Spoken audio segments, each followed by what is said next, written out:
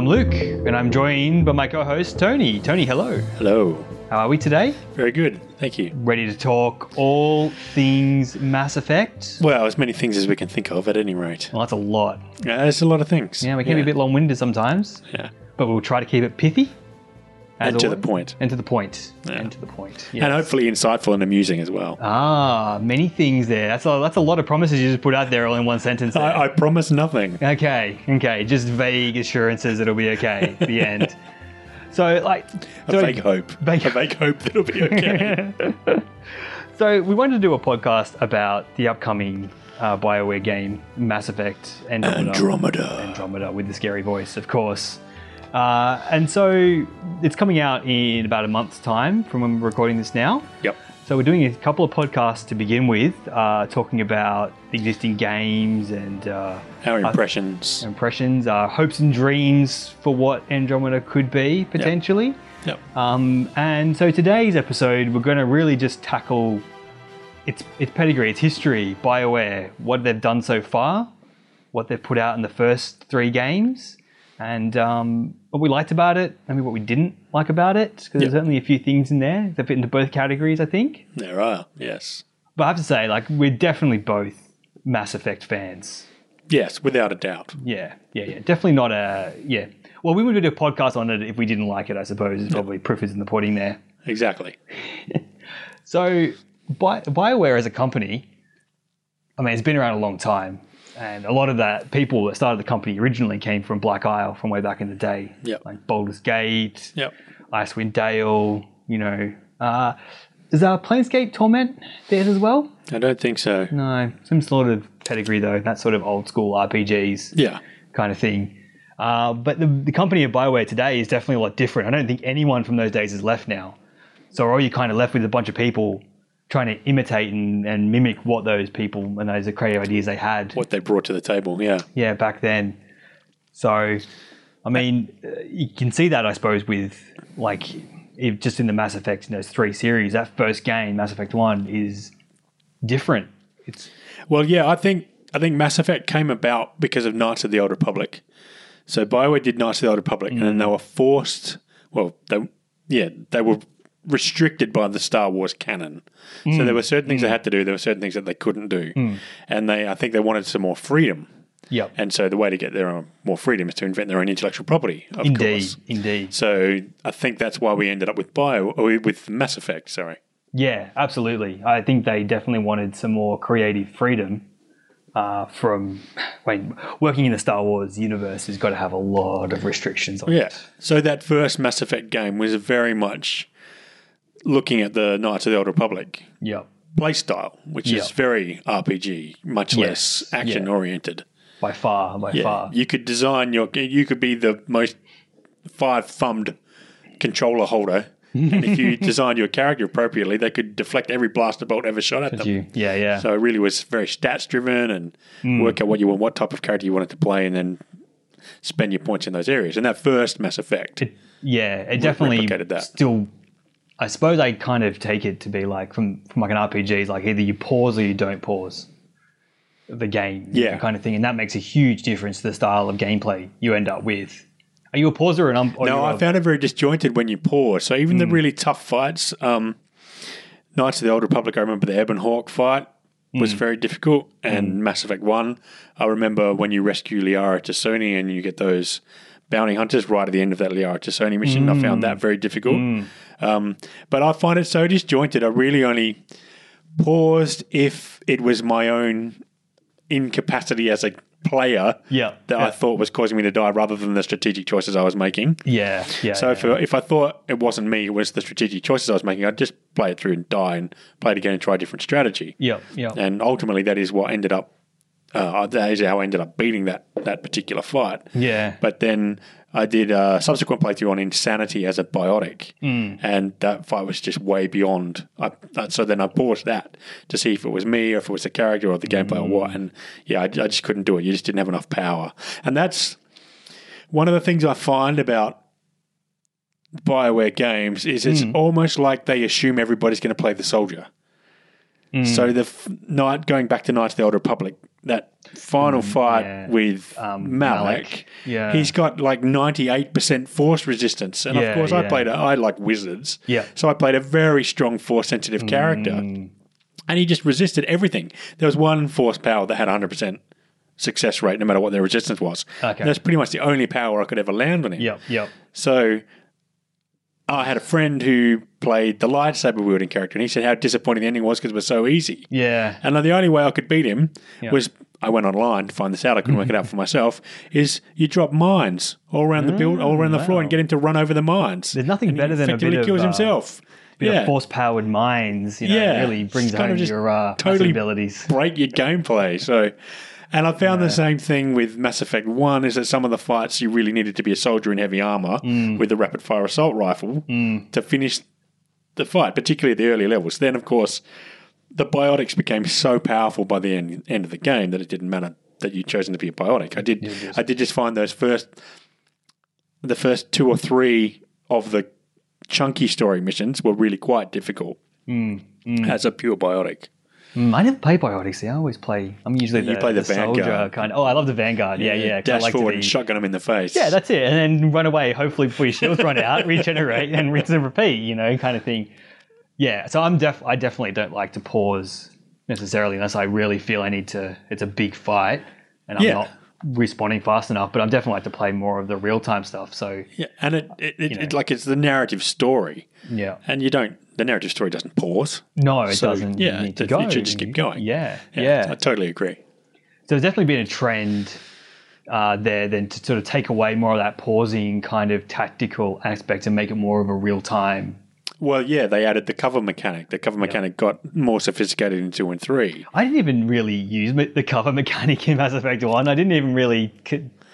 I guess I never played Gears of War, so I didn't know about a pop and shop kind of gameplay before, so I was just standing out in the open, mostly just taking a hit. In your heavy armor with your extra shields on. Exactly. You're a soldier. That's what you do, isn't it? Yeah. But obviously Mass Effect 2 and 3, they really brought that home. Yeah. That really faster paced kind of combat. It was clearly a focus of the particular Mass Effect 2 that they... and don't get me wrong, Mass Effect 1's combat needed improvement, but there was clearly a focus for Mass Effect 2 was to tweak to make it much more, I don't know, accessible, I guess is the word I'm looking for. I think it's definitely more accessible. Yeah, and more fun.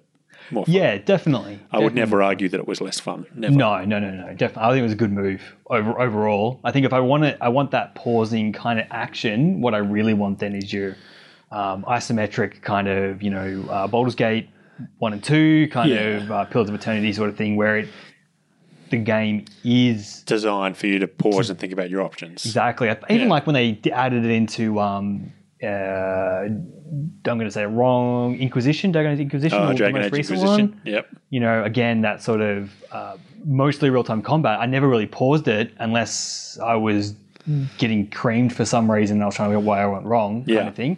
Maybe it's good to have it there, but I really would just say get rid of it and make that real-time combat better and faster and stuff. Yeah. So, there was pausing in Mass Effect 2 there, wasn't there?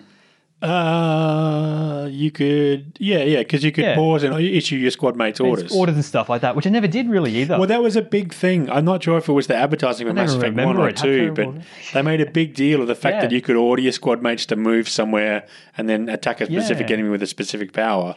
But when I tried doing it, it never really worked as elegantly as they seemed to think it was going to. No, so I never did it. Obviously not, because I didn't remember whether you could do it or not. Well, I did. I often told my squad mates to use a specific power at a specific time. Because I played a biotic, I set up a lot of the combos by having the continuous biotic power on them, and then get Garrus to do his concussion shot, which would explode the biotic power. Oh, and I particularly liked in Mass Effect 1 in the Sovereign fight when you're on the spaceship. I particularly liked removing their gravity with whichever biotic power that was, and then getting someone to shoot them off into space and watch them helplessly flying off into space with all their hit points still intact. Fantastic. That was quite amusing. That was good. Yeah, definitely some fun combo mechanic stuff. You Yeah, definitely. I always liked picking myself with an ice weapon with a submachine gun.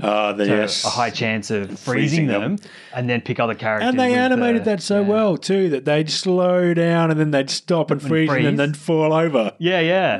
That was great. Really felt like you'd frozen them. Yeah. And then definitely. you'd shatter them subsequently, and they wouldn't thaw out and leave lots of blood splatter everywhere, which was good. Yeah. Well, then you got to call Bits the of guys frozen to do people on your visor. That wouldn't be any don't want any of that stuff going on. No windscreen wipers on the visor. How do you keep your space? Oh, no, it's a Formula helmets? One. You just rip off the new thing. Yeah, and rip done. off. Yeah. Mini Mass Effect fields. I'm sure that's what it is. Yes. It's always about the Mass Effect fields. Yes. So, if the combat's gotten more streamlined, the story probably hasn't. Though the story got more and more complicated and more in depth. Maybe to their own detriment by the end there, trying to bring all this stuff back together. But I certainly felt the story was more in depth than, say, like in Knights of the Republic in comparison. Oh, yeah. Well, it was 3 games worth of continuous story. And so it's kind of like that Star Wars arc where there's the initial reveal at the end of Mass Effect 1. You finally find out who the antagonist is and what they're all about. Yeah. And then Mass Effect 2, there was that fantastic build-up to the suicide mission. And I particularly remember the reveal of who the collectors actually were. That was good. And Mass Effect, that was very clever usage. And then they used that to good advantage in the enemies you fought in Mass Effect 3. They were using that mechanic that they'd set up in the previous game. So, the story got more complicated. And, of course, what then happened was you had so many more choices. Yes. And the game had to map out those choices as best it could. Yes. So, I'm not sure if they got a little overambitious towards the end, or I can imagine that the decision trees that they would have had, there would have been like 1,000 branches of specific decision trees that they kept going. Well, you were telling me about how one of the choices about the Rachni, whether you save or let the Rachni Yes, the Rachni Queen from Mass Effect 1, which is a really impactful choice. Yeah. Did the detail that they went to, like the way she spoke, the way the Rachni Queen spoke, they talking about the singing and the colours and just that were really alien, and they did a really good job of getting this alien, and it cared about its children, and it knew why everyone hated the Rachni, and it was promising it was not going to be a threat. So they did this really. I got really invested in that story. Of course, I saved the Rachni because I'm always the good guy. The good guy. What's it called? Paragon. I'm always the Paragon. No, I murdered them all because they were like they took over the galaxy. We had to like genetically engineer a species to fight them off. I figured that was probably. Hit the bottle back on the. Although I think I felt guilty about it, and I think I let it live in number 3 when that came around. So I redeemed myself. It was fine. But your point you were making was that such an impactful choice from Mass Effect 1. From how I saw it in Mass Effect 3, it boiled down to: is the Cerberus controlled Rachni Queen completely synthetic, or is she the actual Rachni Queen that you saved with cybernetic implants on controlling her behaviors? And that's a really disappointing choice. If you chose to save her, her race is doomed anyway because of Cerberus. So, I was a little disappointed with that choice. But I like some of the other ones, like, even the little ones where you can choose to punch the reporter or not. Yes. Give it a lot of... And what was that annoying guy's name that kept cropping up? Oh, the fan? Yeah, the blonde fan guy. Carter, something, I can't remember his name now. Yeah, keep bothering you about stuff. That was good. Yeah. And that actually, he changed his responses based on how you treated him in the previous game as well. That was good. Yeah. There was also another one I remember in number 2. I think you're in an Amiga station and you stop a young kid getting involved in a gang. I think you can like knock him out and stop him from coming on a mission with you that probably would have got him killed. Kind of thing, which is nice as well. So you can choose to have a conscience. Even if you are a renegade, you can still choose to like go against his wishes and do what you think is best and stop him from dying kind of thing. You just do it the hard way by knocking him senseless. That's fine. Nothing wrong with that. I love the story. I love the world. I love the universe that makes, for me, definitely, I like RPG, I like adventure games. I like science fiction and fantasy because I love the world that they built. And they put so much effort into it. Like, you knew about the Rachni Wars, which didn't happen a long time before the game was set. And there was all the stuff in the Citadel that they did such a good job of. The Citadel and the Keepers, and no one actually knew everything. And they teased a lot about what the Keepers were, where they're coming from. There was a little investigation missions to find out about them more. Yeah, it felt like the world felt like it had been around for a while. I didn't feel like I ever hit the edges of it to sort of go, oh, they haven't fleshed out this bit of the world yet. Like it's all a little bit. No, it's very good. And then, very- and stuff, they continued that on. Because there was stuff from, like, I don't particularly remember the Batarians being a major player in Mass Effect 1. Did have a DLC. Yeah, there was a couple of That was specific missions, Yeah. but then they became quite important towards the end of the series. Yep. What's left of them anyway. Yeah. So they did a good job of keeping the world going and changing and being alive. Yep. Absolutely. Yeah, I do. And I hope, that's probably one thing I hope the most about Andromeda is they promise all these new worlds to explore and things of that nature. I really want them to come through on that promise of having given you a whole galaxy to explore rather than just a sort of small subsection of certain places in the galaxy. Yeah, we've got a lot more to touch on with our hopes and dreams for Andromeda. Yeah, definitely. I was getting ahead. Yeah, you're getting ahead of yourself. We're talking about the old games. The old games. Talking about the pedigree. I suppose we can't talk about story without sort of talking about how it finishes. You know, Yes. like that's Yes. which, you know what? I was thinking about this the other day as well. The ending didn't bother me that much that it wasn't great because as a reader of Stephen King, you become used to bad endings. You know, like, and I don't think a bad ending. And I do think it was a bad ending. Like, I don't think. Well, it definitely wasn't great by any stretch. But I don't think that invalidates the rest of it. No, exactly. There were moments of brilliance leading up to the somewhat lackluster ending. Yeah. I specifically remember the mission where you had going back to the Rachni again, because that was Grunt was involved in that mission in Mass Effect 3. Oh, yes, and yes. you think he sacrificed his life, and that's a glorious sacrifice. It's perfect death for a Krogan. And then when he came out, because I'd made the right choices in my previous places, then when he came out of the hive and he's still alive, I actually said, "You glorious bastard," to my television screen. I was that invested in the character and the story that I expressed out loud. It was just, so they did some fantastic things leading up to the somewhat lackluster ending. Yeah, definitely. That's a good point. I just thought just then as well about the characters that you come in contact with throughout the story. There are certainly some memorable ones, and there's some very some quite forgettable ones as well. You know, like Grunt was great. Yes, definitely. Yes. Rex was excellent. Yep. I even like the Doctor. Dr. Chakwas. That you drink with in the med bay and stuff. You know, she was great. But like the other Kaidan, Krogan leader. Rex? No. So Rex is the leader if something happened in Mass Effect 1. I think if you didn't play Mass Effect 1, Rex is a leader in Mass Effect 2. Oh, okay. But otherwise, it's Rex's cousin. Oh, okay. See how forgettable he is? You've forgotten who he is. I didn't know who it was. Yeah, it was there. Oh, God, yeah. No, Kaidan and Ashley didn't really care about those characters. They were somewhat forgettable. Well, the choice was still difficult for me. I still found the choice difficult in Vermeer.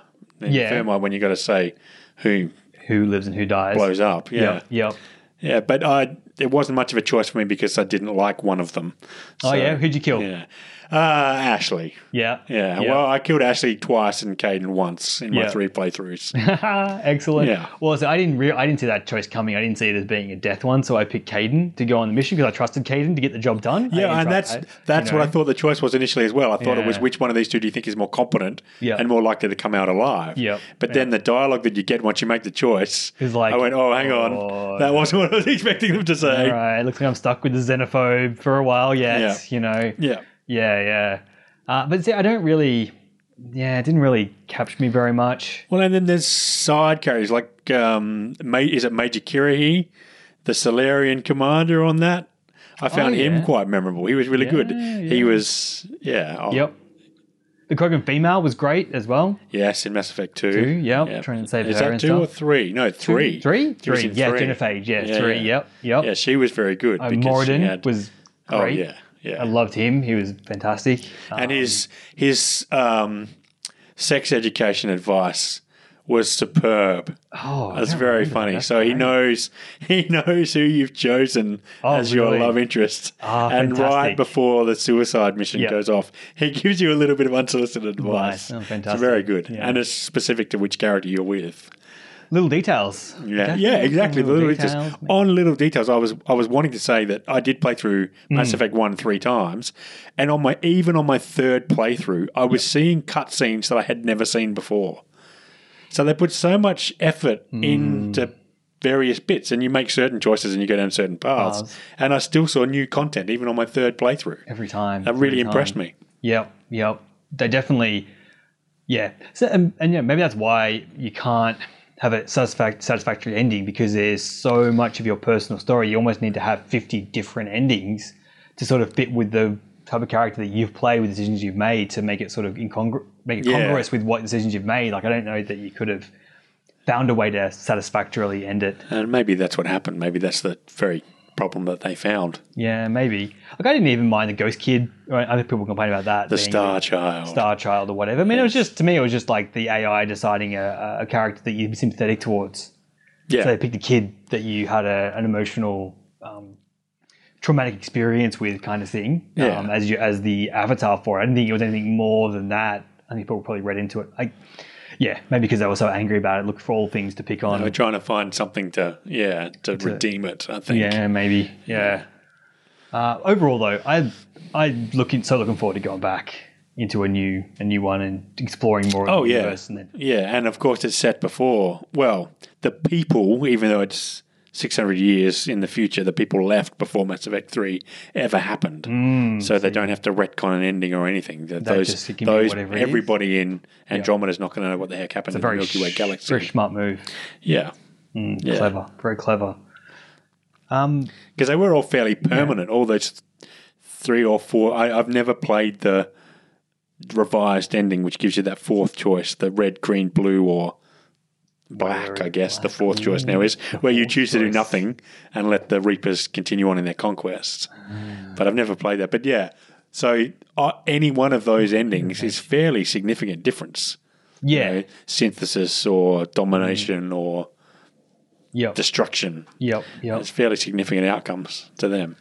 Yeah, and none of them seem particularly. I need to go back and actually pay more attention to what the choices are again. Yeah, and there's no good really ending. Think about what my shepherd might have picked a little bit better. Yeah, there's no actual good ending. You do have to work out what would your shepherd choose to do and pick the lesser of 3 weevils. Yeah.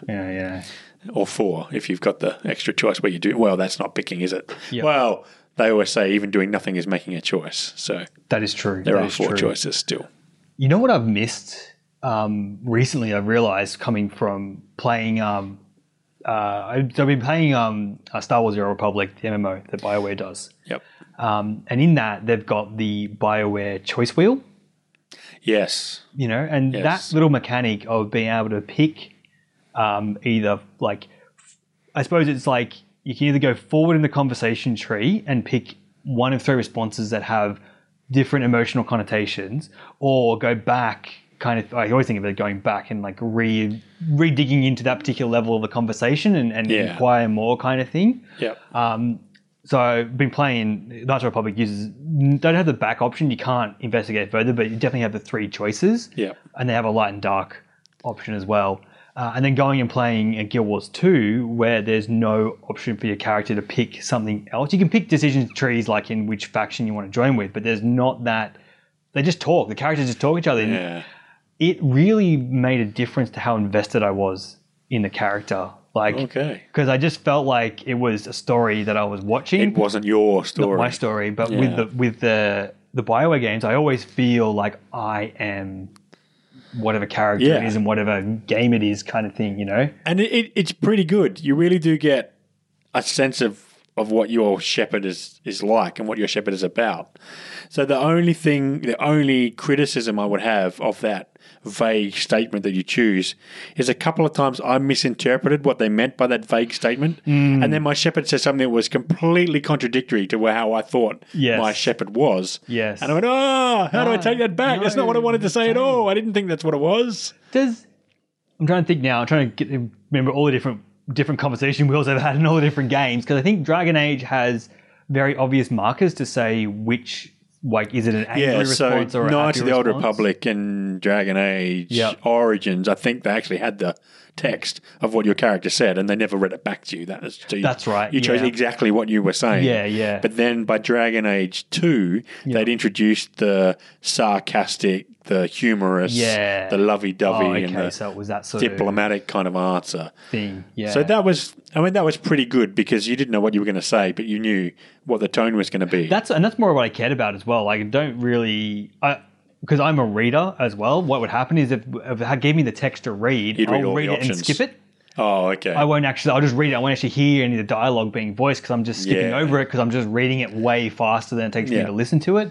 But if it doesn't give me, sort of just give me which sort of direction do I want to probe, and then I get to enjoy the dialogue still. So I get a choice and I get to enjoy the dialogue as well. And and it's such a good system. So I it's want still everyone your to story, use it. but it's more of an immersive story. You're Yes. not reading it and going, Yeah. okay, what's next? You're watching. And they put a lot of effort into the animation of the characters. So and the voice acting's phenomenal as well. very Like, I good. love Jennifer Hale, because I played Yes. FemShep in all my playthroughs. I don't think I've actually played a male Shepherd through any of my playthroughs at all, because I love Jennifer Hale's performance. Yeah, and yeah. even when I played Star Wars, she does the female trooper in that Oh, yeah. as well. So I was like, oh, it's got to be a female trooper then, because I got to hear Jennifer Hale's voice again doing all the lines in that as well. So yeah, that conversation wheel. I hope they don't. Well, I don't think they'll change it. I suppose it'll just be. No, apparently the same. they've gone with that Dragon Age 2. I think I was reading something recently where it's gone for the the different tones. it's not Paragon and Renegade. Yeah, the different tones. That's what I'm Yep. trying to say. Yep. Yeah, they've gone with the different tones. Do we know if there's going to be a light and dark side? I'd say that's a Star Wars thing. but That's like, another one of the things that they're talking. So there hasn't been a lot of promotional stuff to date. Now they're releasing waves and waves of promotional stuff. Yeah. Now that it's only 1 month out, but they were saying that they've gone away with the traditional light side, dark side, Renegade, Paragon choices, and the world's much more grey and grey. It's not black and white. It's grey and That grey. was always the thing, see, because I always wanted to make my characters neutral. Because, especially with Star Wars, like with Knights of the Republic, they would be a grey Jedi, because they'd kind of be a bit of the light side and dark But there's side. no game mechanic benefit for doing that. There isn't. I know. That's what's so annoying need about to it. choose one to get the benefits. Do. Yeah, exactly. Which is silly, because then it kind of you got this conversation wheel which gives you all these options about which direction you want to push conversations and whatnot, but yet it's all reduced down to a number of how many light side or dark side points. Well, you got. it's interesting because they actually hid that mechanic from Mass Effect 1. So there were actually benefits based on your Renegade or Paragon level, but they hid it. They never told you were getting To those say I didn't benefits. remember it from that, but they did have it in Mass Effect 2. They did. Sure. Then it became they clear had what benefits you were things. getting. Yeah. Yeah. And Knights of the Old Republic, I think there were certain powers that would only unlock when you got to a certain level of light side or dark side. Yeah, that's right. Yeah, there's So definitely more bonuses. They and did stuff. try and remove that element by hiding the choice, hiding the results of your choice from you. But it was actually still there. Yeah. See, Faster weapon cooldown times on Renegade and something peaceful and positive and Paragon. Sounds nice, but really what needs to be a triangle. So at least if you pick the middle, you get a little bit from all the outside bits. And if you go full on one, you sacrifice others so that you get more on this side. That would be maybe better. We'll have to see. But I definitely don't like just having to play evil just to be evil. You know what I mean? I don't know. I feel like when you give me a thing, say you have to be either fully good or fully bad. Yeah. You know, I don't. You can't actually make the choice, the situational choice. And I see what you're saying. So many of their choices are dilemmas. You know, they're very much like, oh, these. And when they introduced the interrupt options, so many of the interrupt options in Mass Effect were Renegade. And you'd punch someone or you'd stick a knife in their back or something. There are very, very few Paragon options where you got to make something good happen. So, it's interesting. Yep. Yeah, I see what you're saying. A situational choice. So if you're continuously flipping between Paragon and Renegade responses, you would never get that game mechanic benefit. No, you wouldn't. Of being strongly one way or the other. I think I like to play like a rogue kind of character. Yeah. When I'm doing an RPG sort of thing. So sometimes, maybe it's sort of like No, not even Robin Hood. Like if I like someone, I'll do something good for them, and I want to just do something good for them, because they're a jolly good chap, kind of Yes. thing. And if someone's being a prick, I want to stab them in the ass. Like, is that too much? Like he's not a binary character. Yeah. So yeah. Yeah, well, speaking on that, I remember I had a particularly good playthrough of, I think it was Shadows of Undrentide, one of the expansions for Neverwinter Nights. Yeah. And I played a character that went along with you with the good options right up until the last option. Because they did it all the way through. Even if you were being super goody-goody, there was always a really evil choice right at the end of the tree. So I was always choosing that really evil choice right at the end, leading people along, thinking I was going to help them. And then you just give me all your money. I don't like you anymore. You really were chaotic evil then. Yeah, I really enjoyed that playthrough. It was quite amusing. I don't like playing bad guys, but I like that bad guy for some reason. Shadows of Undrentide. That wasn't the best DLC for that game. No, it wasn't. The Underdark one I really enjoyed, I think. Was that the Dark one? Drow of the Underdark or something, was it? Yeah. Something Something Underdark. I'm sure everyone listening is going to know what it is, but I can't remember. Look it up and stuff. We need a researcher. We need a researcher to join us who can just sit there with an iPad as we're talking crap and actually give us the actual results. Stats and stuff. Yeah, so right. On the list of things to add to the podcast, apart from finding a name of the podcast. Introduce a Shadow Broker. Yeah, Shadow Broker. Give me the dossier, please. Yes. And like on the mechanics, I'm half on the gearing side of the mechanics, and like the point stats kind of thing. Yeah. I didn't necessarily like.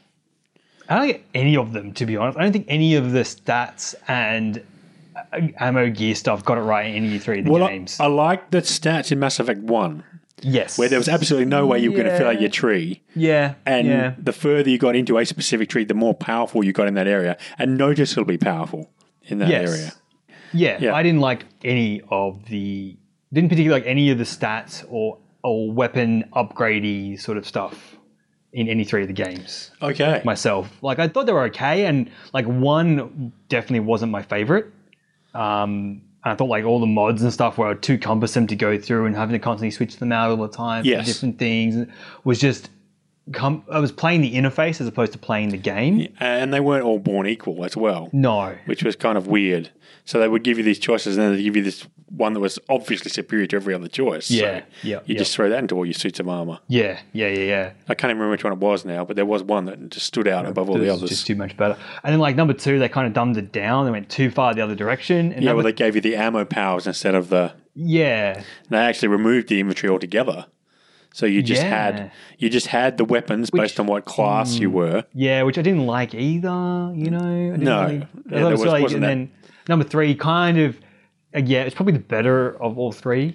Well, in fact, in number 3, I didn't use my weapons at all. I would run around with just a pistol on my back, and that gave me plus 200% biotic cooldowns. That's right, because they linked what weapons you copied to your recharge time. So I could recharge my biotic powers really quickly and could just fling them around all the time. Which just didn't... Well, it was good, but it meant finding like how many weapons were there? 56 different weapons in the game. Yeah, and then I thought, oh wow, a new weapon that I'm never going to use. When you say 50 weapons, though, there was more like 50 assault rifles and 6 other guns for the classes. No, there were quite a few sniper rifles as well, but very few pistols, very few shotguns, very few submachine guns. Yes, that's a chronic problem in Mass Effect games is lack of submachine guns, shotguns. And submachine guns, okay? That's all I want. I want to run in, hit him with a shotgun, flip out the weapon, and then lay in with submachine gun fire as I run back to cover. Yeah. That's how I play. That's like my default kind of strategy. Bring down their barriers quickly. Yeah, that's exactly right. Take the armor or shield away. You should actually do it the other way around. Submachine gun them first, get rid of their barriers, then jump into their face and shotgun them in the face. Yeah, probably a little bit of that too with the Vanguard. Sort of get them come out of cover first. Yeah. But generally speaking. That's how I like to play, so I want more of those. Very few submachine. Was there 3 submachine guns? I think maybe 3. Many at all. I think there was only 2 in number 2 or something as well. Or it felt that way because you didn't get one of the guns. Like you got one right at the end. At the end, and that was like the best one, and you had to play through the whole game with a crappy gun. Yes. And the resource management, like you either had not enough stuff to buy what you wanted, or then too much stuff where you bought everything and had just piles of cargo full of mats. When they swapped from the weapon cooldown from Mass Effect 1 to the heat sink discharge thing, but then they gave you so many heat sinks, it never became a resource you had to manage. So why didn't they go with the cooldown thing, which I didn't mind as a mechanic either. Like I thought cooldown made made sense. No, and there were a couple of fights right near the end, particularly where there was a Geth Prime and 3 Geth Juggernauts and 2 Geth rocket launcher guys, and you just wanted to keep shooting. Yep. That I overheated my gun so many times in those situations because there were too many targets that I wanted to keep shooting at. So that played in quite well. And then you have to go, find some cover while my gun cools down because I can't do anything. Switch guns out, do the next one, wait for it to cool down, kind of. And you could do like the quick.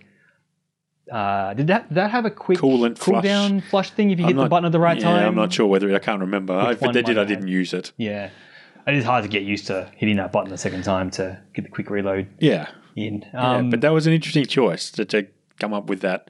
Effectively, they were ammo. It was ammo canisters. by another name. Yeah, effectively. It wasn't really.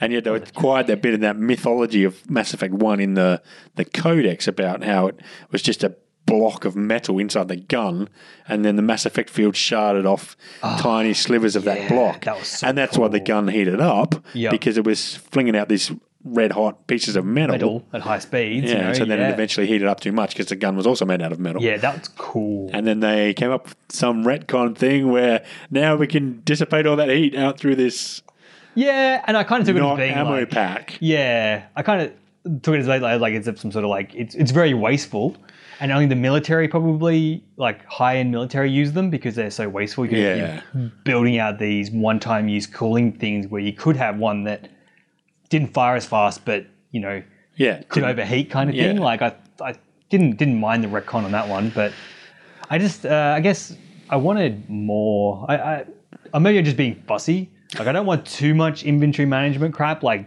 Dragon's Inquisition kind of had too much stuff to go through all the time. With, you're always finding new loot and working out whether it's better than what you had. Yeah. And then it's kind of disappointing when you find it and it looks interesting, but it's not actually better than what you've got. Yeah. So then you're constantly getting I would like disappointed. Sort of a set piece system to take in like a concept from like an MMO where you or one Diablo 3 has it as well. Like where if you have X amount of pieces of a kit, you get a bonus for having that kit, and then it gives you you get your armor set you start the game with, and you start getting new pieces, and when you get 3, you get an extra bonus.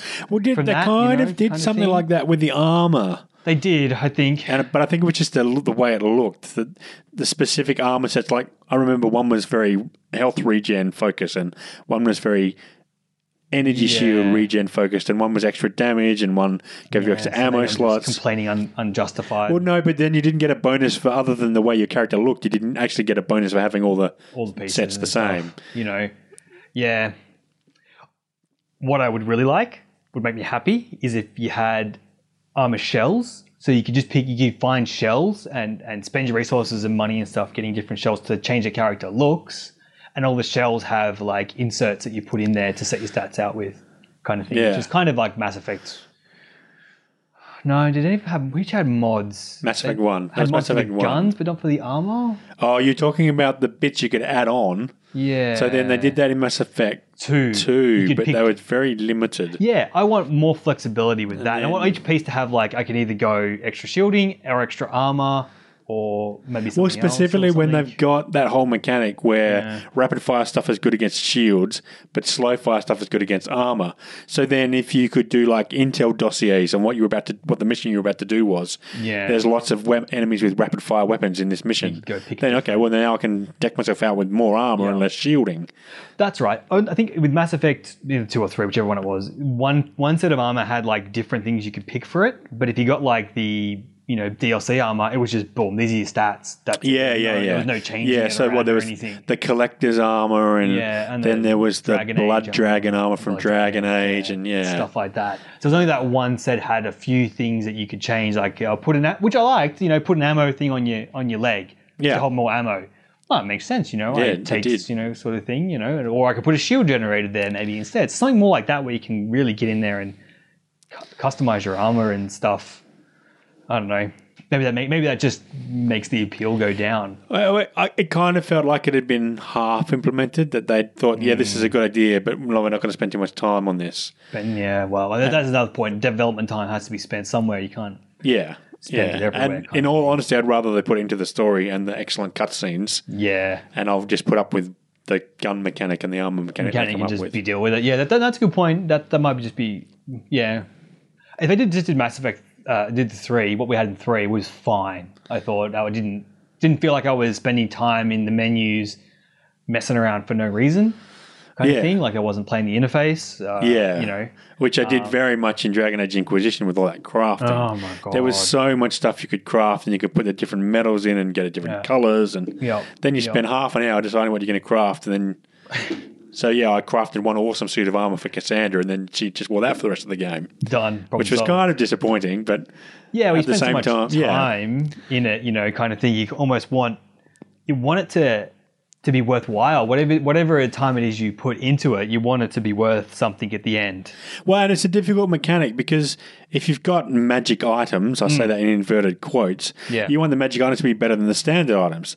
And if you've got crafting items, you obviously want the crafting items either to be completely different from the standard items, so you can craft equipment that you can't get any other way, or then you want to have significantly enhanced crafting materials so you can craft the equivalent of inverted quotes magic items. Yeah, you're right. I don't want any crafting systems in the new one. Yeah, well, I think They're just not going to do it I think properly. you're out so of it's not luck. gonna I think it's No Man's Sky meets Mass Effect, Yeah, all right. which thematically it kind of works because you're in a whole new galaxy. There's you've got to all this stuff that you've never seen before, and things. And I guess it depends whether it's again, crafting can be mean lots of different things and whatnot. I don't want them to try to put an MMO style crafting system in there when they're not going to give it the detail it needs to actually succeed and work.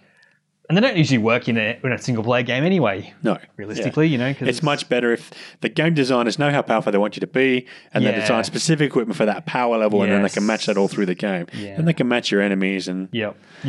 But then, of course, you've got the Oblivion kind of stuff where you can go anywhere you want in the world. You can be level 1 and go to the level 80 area and get killed when the monster just looks at you. Good. That's awesome. I love that Well, stuff. yeah, but those ones are the ones where they've got lots of crafting. Yeah, so true. Then True. you find the super rare component in the lobby of the super area.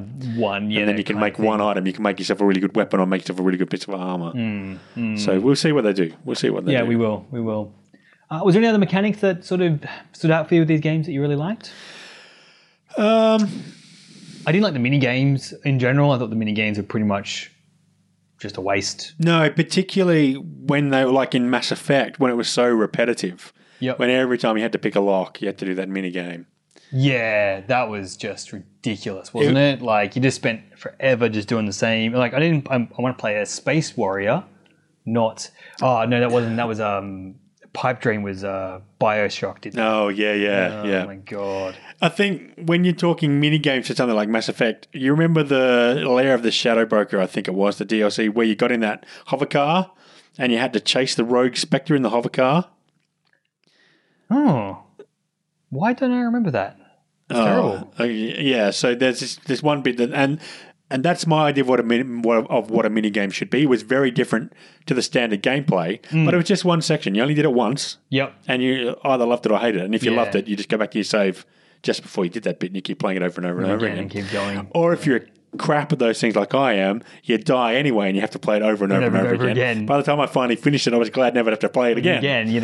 Kind of thing. Yeah, in something like Mass Effect, that's the kind of mini game you should have, not a repetitive lock-picking mini game or... Yeah, or I think at least what I would have liked maybe with the planet scanning thing, because I didn't mind the planet scanning at the start. The first year I was like, oh, this is exciting. I'm scanning planets. I'm finding stuff. Oh, look at all that EZO. That's the biggest deposit I've ever seen. Oh my God, so much EZO. And then you're like, oh my God, no, it's not rich. I'm not bothering doing I'm not that. gonna bother with that rich. planet. Bugger off.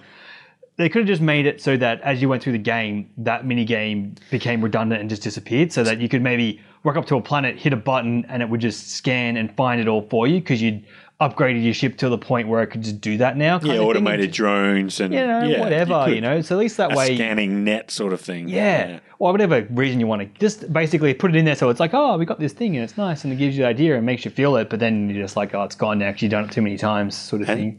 And this is a point in the podcast where we use a soundbite and we have Edie going, probe Uranus. Probe Uranus. Really? Excellent. Classic. I memorable characters. Joker and Edie, their little backwards and forth banter and like, trying to touch on the idea of like relationships between a human and a synthetic kind of thing, that's probably one of the reasons why I end up picking the synthetic ending in Mass Effect 3 was because of their relationship they had through it, showing that humans and machines can have something there, and we artificially shackle the machines Yes. to make them dumb and keep them in line kind of thing. Well, when and they could be and the valuable. reveal in Legion stuff where you go into the Geth Matrix and you see, the Geth were merely asking questions about their own identity and stuff, and the Quarians got scared. Yeah. And the Quarians were actually the aggressors and not the Geth Not at the Geth all. at all, as So it turns yeah, out. they're very sensitive and well told, I thought. Yep. Very Absolutely. good. Absolutely. Yeah. But yeah, my initial thought was the Synthesis ending was the good ending as well. Yeah, because Everybody gets to live. Yeah, everyone gets to live. You sort of eliminate the problem of synthetics and humans living together, kind of thing, and whatnot. Cats and dogs living together, mass hysteria. Oh, that's what I was say earlier about the ending. The ending itself being bad didn't bother me.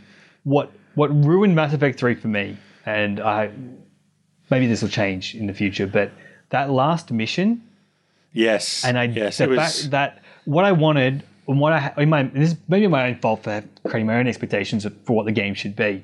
But the suicide mission in Mass Effect 2, where you get to pick the different characters to do different things, Such a good ending. was Very amazing clever. bit of gameplay. It was very impactful about it. About what happens to your characters, and you get to pick your team and sit like a real commander does kind of thing. Yeah, That was you awesome. had to know your team and their strengths and weaknesses. Yeah. I just wanted to do that again. I spent the Yes. whole game collecting all these resources. I wanted, when I picked up the Elcor artillery, right, and I Yes. thought about those guys with rocket launchers on their backs running into battle, I went, that's freaking awesome. I want to see that. And I thought in my head, I will see that when I get to use them in the final mission. And then it didn't happen, and I'm like, oh my God. So I think before I even got to the ending, I was already, and that was an epic battle. That was an epic fight to make it through all those different things. You had to all the work brutes for it. in really narrow corridors. You had the brutes charging at you, and then right at the end, when you've got those rocket tank things, you've got those. Was there 3 of the Banshees come in? I died so And many insta-kill you. times. Yeah, so And one many of them is times. Morinth as well. Did you know that? Oh, but isn't that only if you don't? So if you don't kill Morinth, her. so you have to not kill Morinth her. in Mass Yep. Effect 2, Yeah. which means, and then in Mass Wow. Effect 3, one of those, I think it's one of those Banshees right at the end of the game, if you Yep. look at her name, Yep. it doesn't say Banshee, it says Morinth. Oh, that's so cool. Little things like that are awesome. Yeah, tiny But, little touch. Why Yeah. couldn't I call in some resources to help back me up? I spent the whole time building up these resources. Yeah, and you've got these Asari commandos, and you get them to come and help you stop it's the way they just teleported towards you and then stuck their claws in you. Oh, Yes. nice graphic ending as well. Seeing myself impaled by one of those things. Yes. Tough. But yeah, that really disappointed me. And that I want this when it's again with Andromeda, I want that same thing again. I want to build up something. The suicide ending. The suicide mission ending. Yeah. Get to learn your squad mates, work out how you wanted to deploy them, and actually have it have a meaning. Yeah. An impactful to the meaning end. to the impactful ending. Yep, absolutely. Absolutely. Yeah, well, I actually, in one of my multiple playthroughs of Mass Effect 2, I intentionally tried to kill everybody off during the suicide ending, even to the point where I got Shepard killed as well. Oh, to see the ending when Joker does all the ending stuff instead of Shepard does all the ending stuff. And even that, I even found that really quite rewarding. Yeah. Because I didn't like my Shepard. I specifically did a whole playthrough with the Shepard that I didn't like just so I could kill him at the end. Excellent. You wouldn't feel bad about it. Yeah, and just watching everybody get bumped off all the way through. And it's like the Dirty Dozen. And slowly, one by one, they're all getting knocked off. So did you... Oh, you died because no one was there to grab you. No one was there to grab me because Joker had to pilot the ship. Yes. And I'd got everybody else killed by making really bad choices of who I sent where. And when Shepard jumps, he misses the ship. And he falls. He plummets. To his death. And of course, you can't continue that playthrough into Mass Effect 3 because Shepard's dead. Which know. was also a nice attention to detail. That is good. So you actually tried to import it and said, no, you can't do it. No, when you do the import choices, that save wasn't there. Just wasn't there. Yeah. Oh. So I think I'd called him Dud Shepard. Yeah, well, obviously. And Dud Shepard save game didn't come yeah. up as a choice. That's cool. Yeah, it was. Very cool. I really like that. There won't be any save imports then in Andromeda then because it's so separated out in time and space. Like No, literally exactly. time and space, yeah. So. But is it going to be a trilogy? So are you going to be able to carry on this gameplay to another I would game? imagine so. They haven't even really talked about that, have they? Whether it's going to be the start of a new series? I guess they'll probably wait to see how good Yeah, how well it goes, what the reception's like. Like before they commit to doing another one. Yeah. Well, I have got a few things to say on Andromeda, my thoughts and hopes, but I think we'll leave that for the Thoughts and Hopes podcast, which we'll do next, hopefully.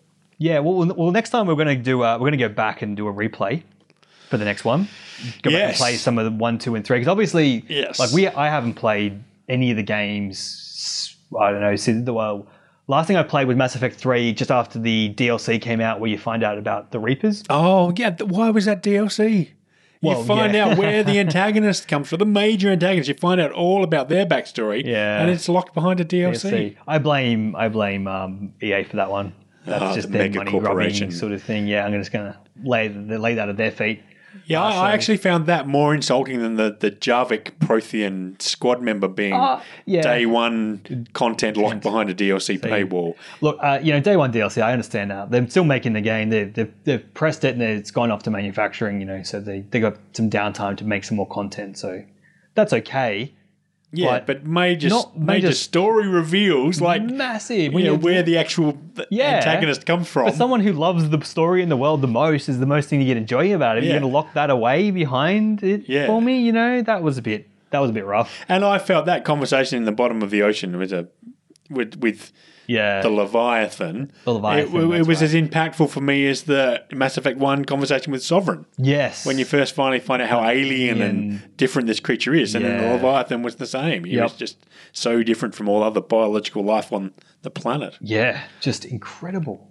Yeah. It'd be like the last of your race that was converted into Reapers and you're still existing in the bottom of the ocean, hiding like 20, 30,000 years later. I don't know how long it's been since they were first turned into Reapers. Yeah, I'm going to have to play that. I'm going to specifically have to play that DLC again because I've only played that through once and I do remember it having a big impact, but I can't remember the specifics of it anymore. Yeah. So we're going to go back and, because as I said, we haven't played it in quite some time. So go back and do a bit of a challenge playthrough. I played a bit of number 2, 3, and I'm definitely going to play the start of 1 again because I really want to know.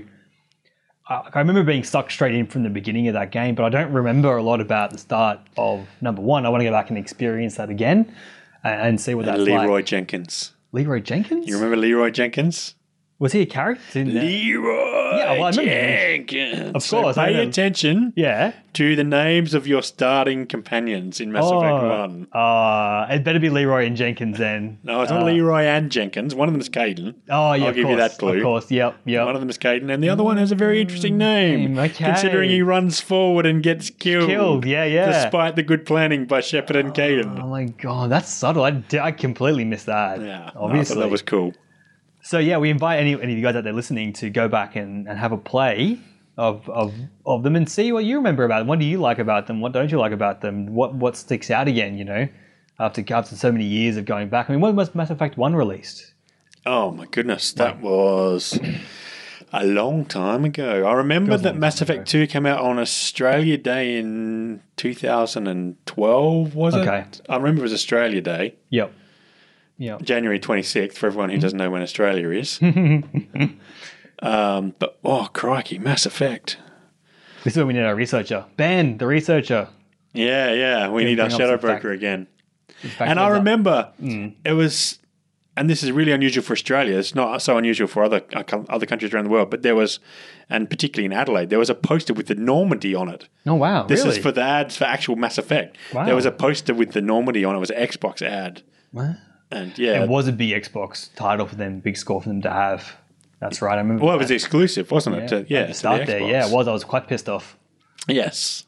Because I love Knights of the Republic, and I'm like, I want to get some, and like I didn't have an Xbox One, 360. Was it the 360? So if it was the 360, then I can't remember the date. Oh, I'm not even going to try and remember it. Yeah, it was a long time. It was a long time ago, though. Yeah.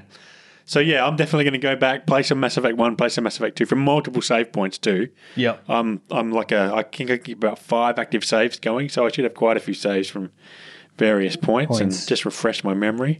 Yeah. And I do remember the downloadable content for Mass Effect 2 was really good. I enjoyed all of the downloadable content, the stories, not the extra guns and the extra character, the cosmetic stuff. I didn't bother with that, but I found all of the story stuff really good. And again, just the guy who plugged his brother in so that he could talk to the...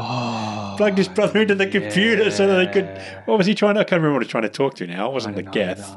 And maybe it was the Geth. He was trying to talk to the Geth because his brother was a... Yeah. Oh, that was nasty, wasn't it? And he's like talking to you through the... That actually reminded me a little bit of... System Shock. Yes, kind it of thing, was. you know, and what's her name? Is GLaDOS? Shodan. Kind of GLaDOS thing. is Portal. Yeah. Yeah. I got to really feel like really creepy. Oh, yeah, that was a good. It was. It was just a very simple kind of thing, but Lovecraftian horror kind of stuff. Yeah, Lovecraftian. That's definitely a good word to use for it. And he's using brother in there. What an asshole. Yeah. Yes. Yeah, and of course, if you played the Renegade, you told him as much. Yeah. Yeah, that was all very good. And then getting to play Liara again in the Lair of the Shadowbroker, and that was very good. And all the little touches, like all the dossiers they had on all your crewmates, and once you actually got to the Shadowbroker's lair. Yeah. The very DLC good DLC. Was DLC. good. Yeah, definitely felt like it was. It was worth the effort. Yeah, and worth paying the extra money for it. I mean, I don't know. We can go on a rant about price of games and whatnot. But, it's kind of neither here nor there. That's what it is. They charge what they charge. So, particularly in Australia as well. So we just have to suck it up. The Australia tax. Yes. Well, we suckers keep buying it for that much money. Speaking of which, did you pre-order Andromeda? I've got a pre-order story for you. I went to pre-order it today. Oh, really? Yeah. Okay. So I did a little bit of research on the interwebs. Yes, on the interwebs.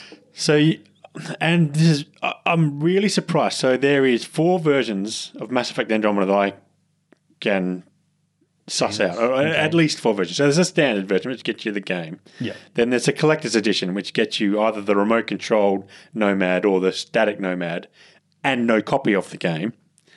And then there's the deluxe edition and the super deluxe edition, which the deluxe edition comes with some cosmetic stuff and a weapons pack and another suit of armor, I think.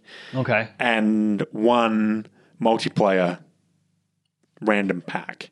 And then the super deluxe edition comes with all of that plus 20 random multiplayer packs spread across the next 20 weeks. But so I wanted the extra gun pack. I thought, I'll give it a go. I like the extra gun. Give me a few extra guns to play with at the start. Yep, all right. Yeah. So I tried to find where I could order it. I'd like to go to bricks and mortar stores to encourage them so that they exist still and I can browse through when I've got half an hour to kill and nothing else to do. But they only had the collector's edition and the standard edition for pre-order. So I went online and I started doing some searching and go to EA's store or I think even Microsoft store and you can order the deluxe or the super deluxe edition and pay the Australia tax with no bricks and mortar. We want your business discount on it. Yeah. I thought that's really strange. So I tried all the gaming websites to see if they said anything about these versions not being available in Australia, but there was nothing there. So I have ordered the standard edition. And I'm looking forward to getting it when it comes out. But I thought that was very odd I'll have to that they've got these 2 other versions and I couldn't get them in a bricks and mortar store. I had to order them through the EA Origin interface, which I think also pushed me when I went to get it for Xbox One to the Microsoft. It may have just been there was a Microsoft logo. I may be getting confused there. Oh, okay.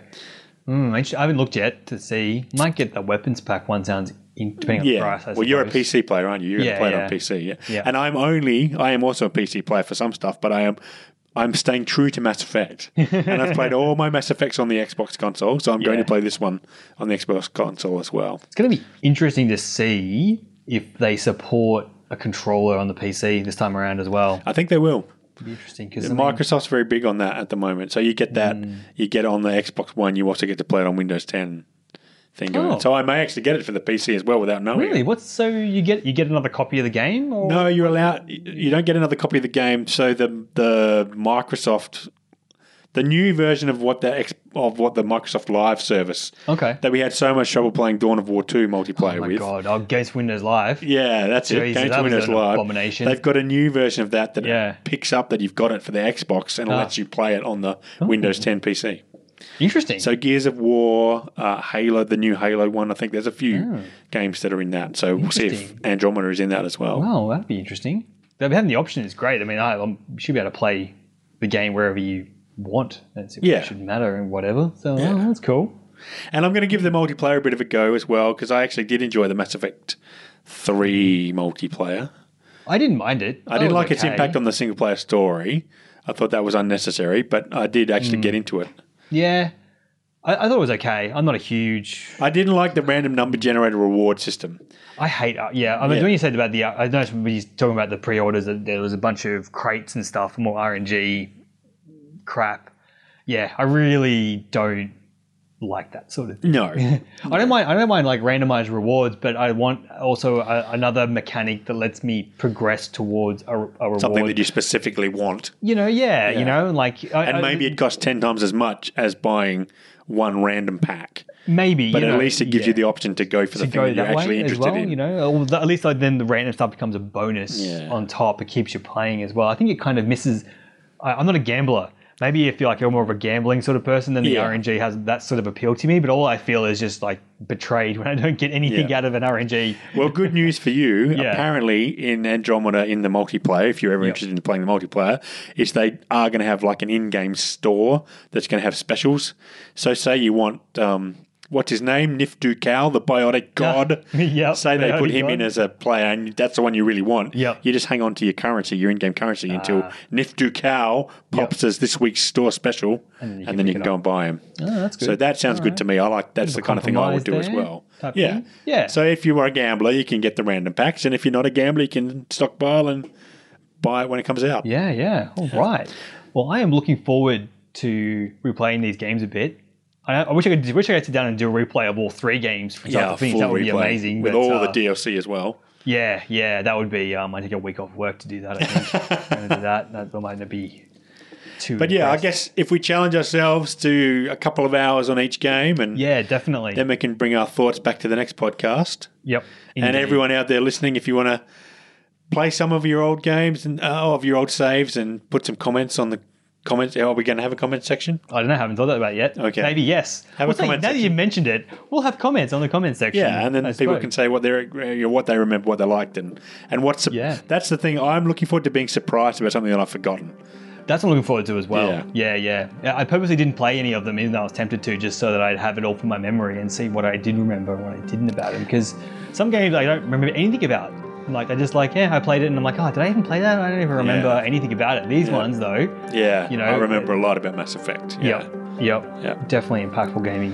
Well, thank you, Tony. Fantastic episode. Thank you, Luke. Yes. And we'll see you next week. In the words of the Elcor, genuine thanks. I'm Commander Shepard, and this is my favorite podcast on the internet.